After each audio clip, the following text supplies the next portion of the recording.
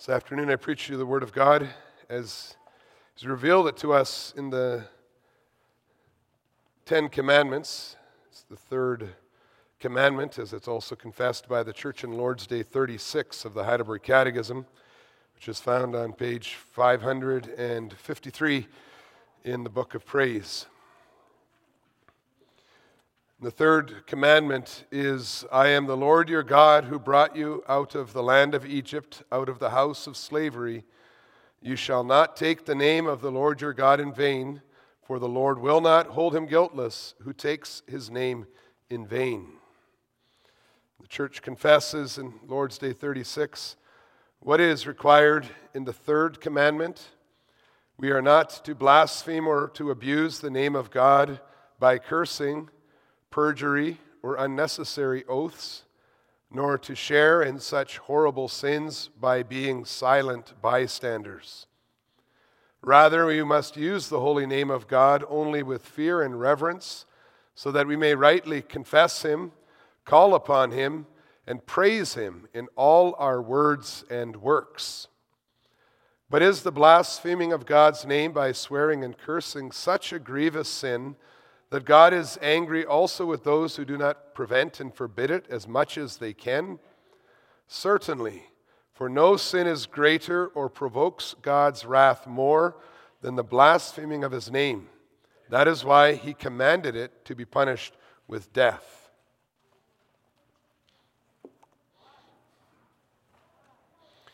Beloved Church of our Lord and Savior Jesus Christ, the third commandment takes its starting point from the fact that people are image bearers of the one true God. In his grace, God gave us the honor of bearing his name so that everyone is called to reflect the glory of his name in all our words and works. The third commandment requires God's creatures to be faithful in the use of his name, so that God's name is not blasphemed by us, because of us, or even while we're standing nearby and able to do something to prevent it. Understanding that misrepresenting the invisible God on earth is tantamount to attacking God and removing him from our lives on the earth, we even confess that no sin is greater or provokes God's wrath more than the blaspheming of his name. The third commandment, he will not hold us guiltless who takes his name in vain. But when we look for Jesus' instruction concerning the third commandment in the Sermon on the Mount, we find that he focuses our attention on the positive requirement of the commandment. Jesus' teaching that his disciples are salt and light, salt in the earth and light of the world, is connected to our confession that we must use the name of God only with fear and reverence so that we might rightly confess him, call upon him, and praise him in all our words and works. This underlying principle of the third commandment is that people around us must be able to learn about the glory of God's name by our lives as we express our sincere love for the Lord in all our words and in all our works. And I preach to you the gospel of Jesus Christ under this theme: citizens of the kingdom of heaven glorify God's name in words and works. It's because they are the salt of the earth and the light of the world. In Matthew 5, in the Sermon on the Mount, Jesus distinguishes Christians from the world by calling Christians the salt of the earth. Our Lord doesn't tell his disciples that they need to become salt, but that they already are salt. And whether we always recognize it or not, the Lord God has given us the potential and the ability to make a difference. The gospel starting point of Jesus' teaching is that God has equipped his chosen people by granting us his Holy Spirit so that we desire to live a life that is pleasing to God.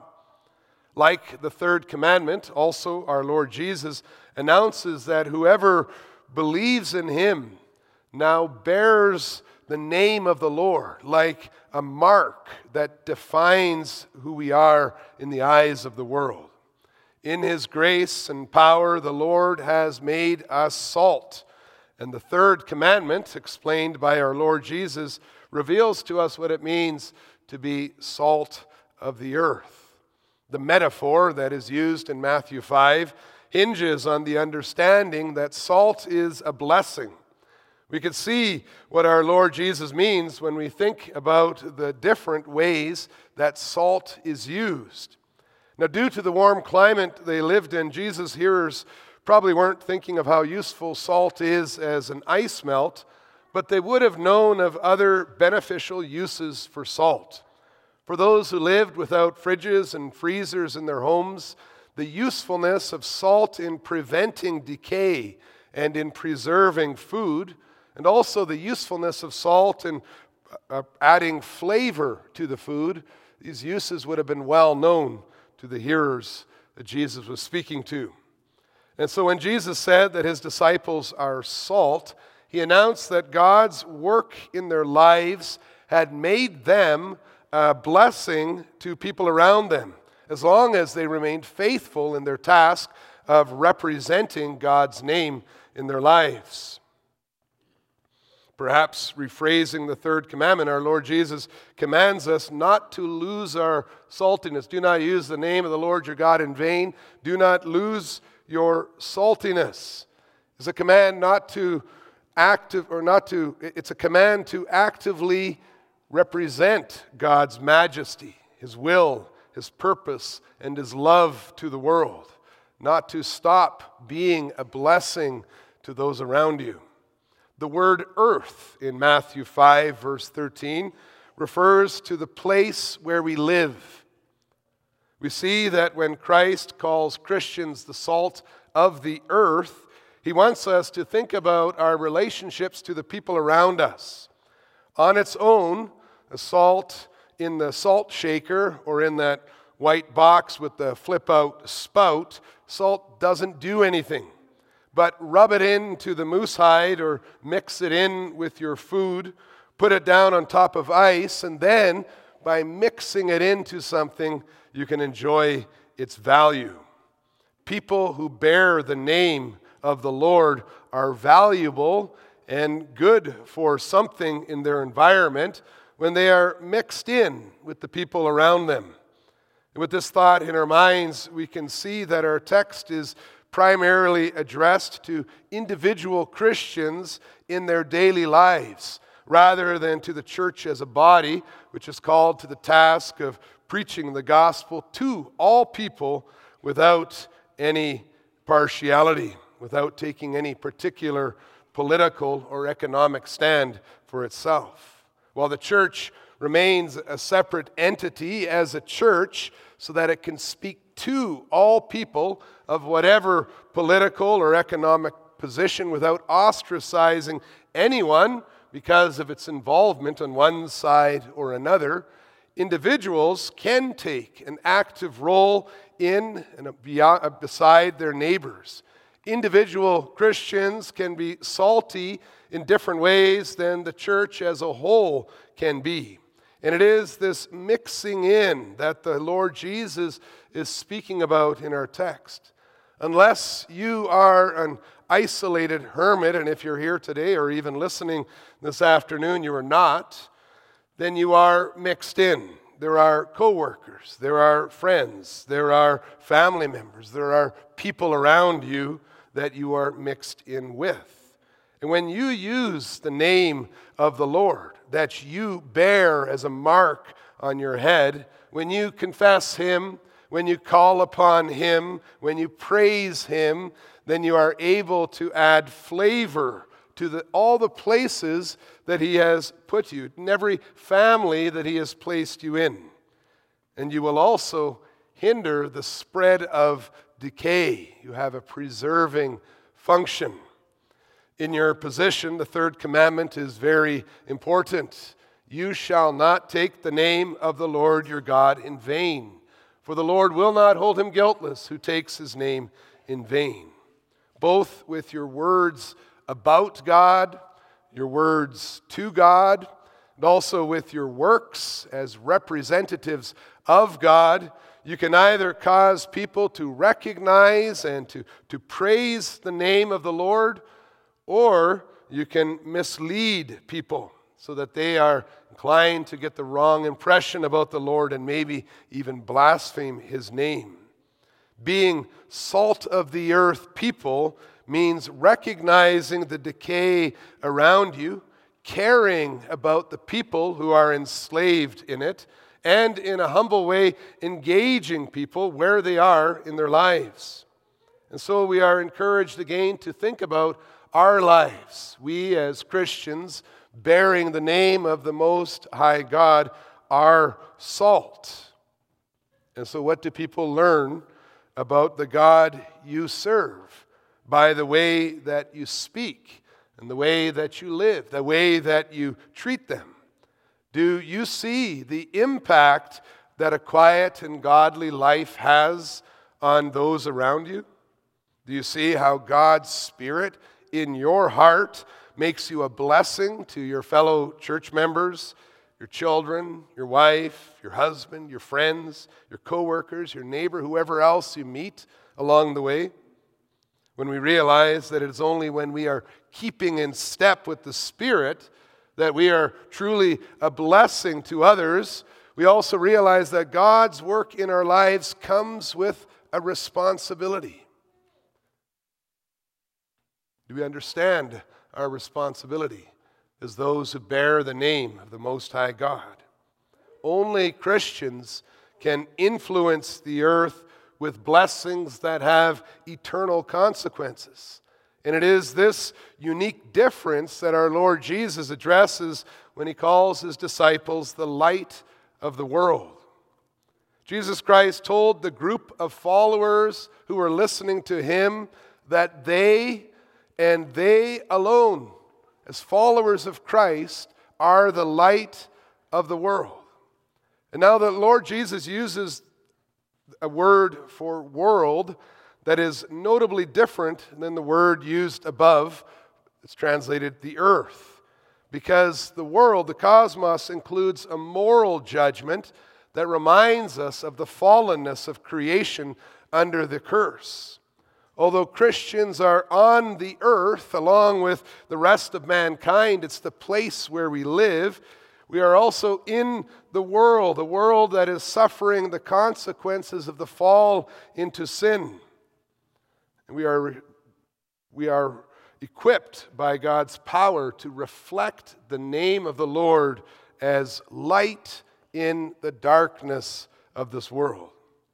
Even though we are mixed in as salt of the earth people, there will always be a distinction between God with his people and the world. And in this distinction, the church is the light and the world is the darkness.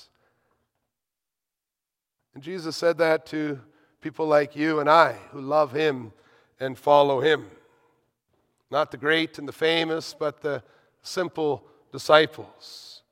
And so often, the message we hear in the world is exactly the opposite, the other way around. Christians who stand up for the truth of the gospel are typically called fundamentalist and extremist. Woke progressives who themselves are enslaved in the restricting tower of their own rules of language.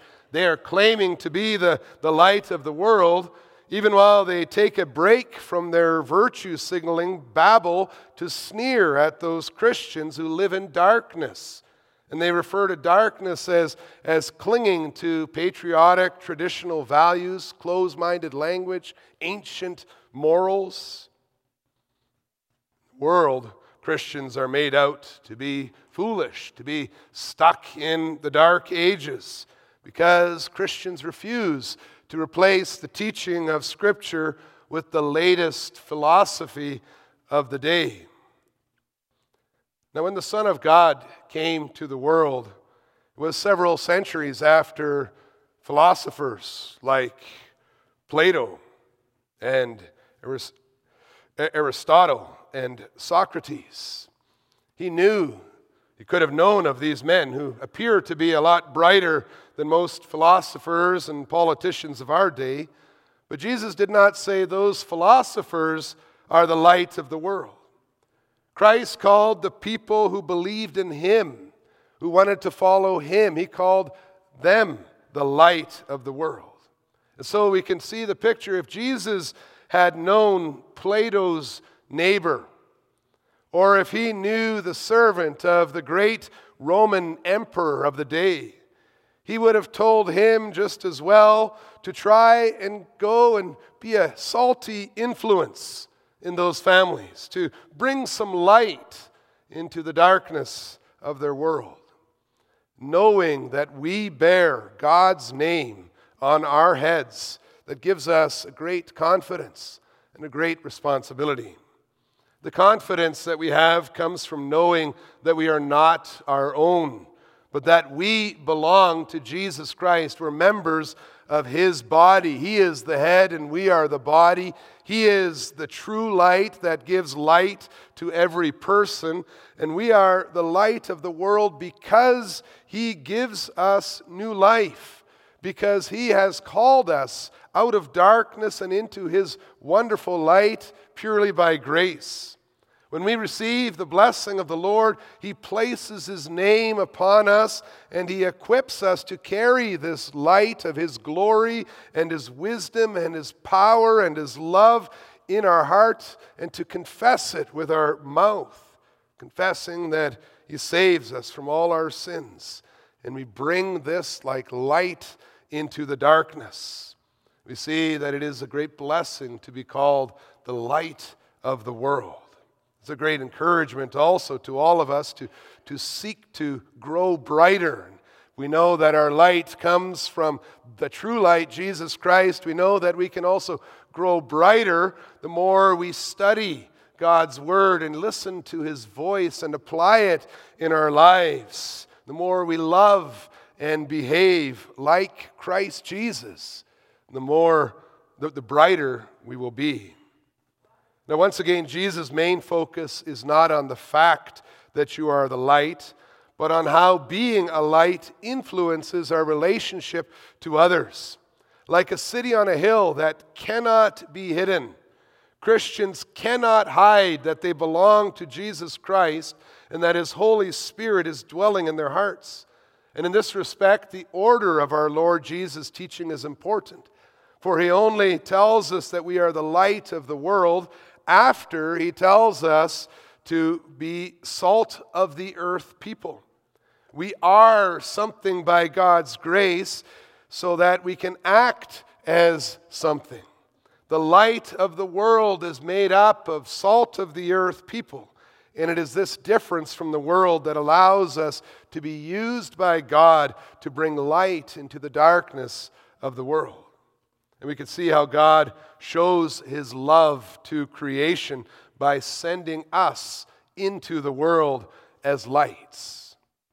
You can see that we ourselves as individuals, as children, as adults, as young people, we are instruments of God's love in the world. Imagine if you were lost in a dark cave. Imagine you were stuck in this cave and you didn't dare move because you were afraid of falling into a deep chasm. And if someone came into that cave with a light, you would rejoice in the fact that that person was different from you because the light was a blessing that helped you to see. A Christian's life is noticed just like a city on a hill is noticed. But it is noticed not because it makes things worse, but it is noticed because it is a good thing. And if this is God's purpose for placing, or since this is God's purpose for placing His name on your head, then it is sinful to break the third commandment, to block the light that is shining before others. Blaspheming or abusing the name of the Lord, by the way we speak, and our catechism speaks of cursing or perjury or unnecessary oaths. All these ways of abusing the name of the Lord, rebelling against who He made you to be, is working against the very purpose of your life. It's to cause harm to your neighbor's well-being instead of being a blessing. Sinning against the third commandment is not only a sin against God, but it is also a sin against your neighbor. For there is no one else in the world who is equipped to expose the deeds of darkness. There's no one else in all the world who is able to show the way to God's open, gracious arms, the God who receives sinners. If we are not proclaiming the name of the Lord, who else in the world will? If we are not shining in the darkness, who else can? Being the light of the world, again, comes with a responsibility that only Christians are able to fulfill. And the Lord gave us the third commandment, and our Lord Jesus explained it further so that through your obedience, through your desire to serve Him, you might let your light shine before others so that they may see your good works and give glory to your Father who is in heaven. The goal of a godly Christian life is to work toward that day when you, together with all God's chosen people, might enjoy sweet fellowship with the Lord and with one another. And as we are fulfilling our task, we need to remember that many people are afraid of the light. John chapter 1, verse 5, and John 3, verse 19 speak of this. They're afraid of the light because people love their sins more than God. And if we love all people, we will understand why people are afraid of confession and repentance. We will be gentle in our shining. The offer of the gospel should certainly be well established before the floodlight of the Ten Commandments shines upon them. Otherwise, God's holiness and His perfection will only serve to paralyze and shock them like a deer caught in the headlights. And they will never hear the first part of God's revelation of His name to Moses, that we read in Exodus 34, that God is merciful and gracious, slow to anger, and abounding in steadfast love and faithfulness, keeping steadfast love for thousands, forgiving iniquity and transgression and sin. So we're called to shine as lights in the darkness, but we're called to be sensitive lights, sensitive to the fact that God is using you in this way to win your neighbor to see the glory of the name of God, not to blind them, but to actually lead them so they can see. And in this way, you could shine even before you speak, just by confessing His name together with other believers, by calling on Him in true faith, no matter where you are, no matter who is around you. You pray to the Lord as you always do, by praising Him at all times. And as others draw near to you in your regular life, perhaps they're wondering why you're praying to the Lord, why you speak with such respect, why you show such kindness to others. They wonder about this difference, and often it is before we even speak a single word. That's what happens when the light shines gently and falls upon them to help them to see. Now, there are different ways of letting our light shine before others, but just as the salt must be mixed in with the earth, so also the light must be connected with the world. To have an effect, the light needs to meet the darkness. And Jesus didn't say, let your light shine on the inside lining of a basket. He didn't just say, let your light shine in your own bubbles. But He commanded us to let our light shine so that it benefits others. If we are trying to hide that we are Christians, if we are trying to hide what Christ has done for us, if we are trying to hide our joy of being renewed, restored in Jesus Christ, if we are trying to hide a heart that is truly changed by the Lord, then we need to read our text and ask ourselves some very serious questions. We need to understand what it is we think of the truth. Can it really be that there is a light that doesn't want to shine? Is it really a light if it doesn't shine? Then we see that if we don't repent from the selfishness of keeping the light in the basket, we do not repent from that sin, and if we do not remove the baskets so that the light can shine out, well, then we do well to remember our Lord Jesus' warning to the church in Ephesus about removing the lampstand from its place. You see, brothers and sisters, we have been made salt and light. And the third commandment tells us to be who we are. You are made bright. You are made light in Jesus Christ. Your love for God and for your neighbor will show in the world. And by God's grace, it will lead them to praise the Lord.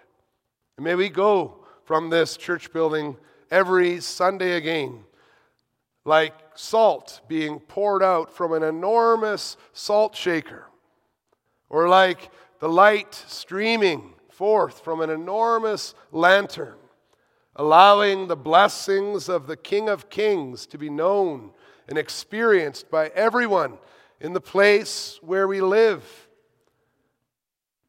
in the place where we work, and that it may shine as a light in the darkness of the world. You are citizens of the kingdom of heaven already.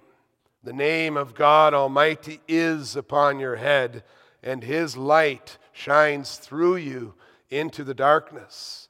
And so we pray together, may we glorify the name of our God in all our words and our works.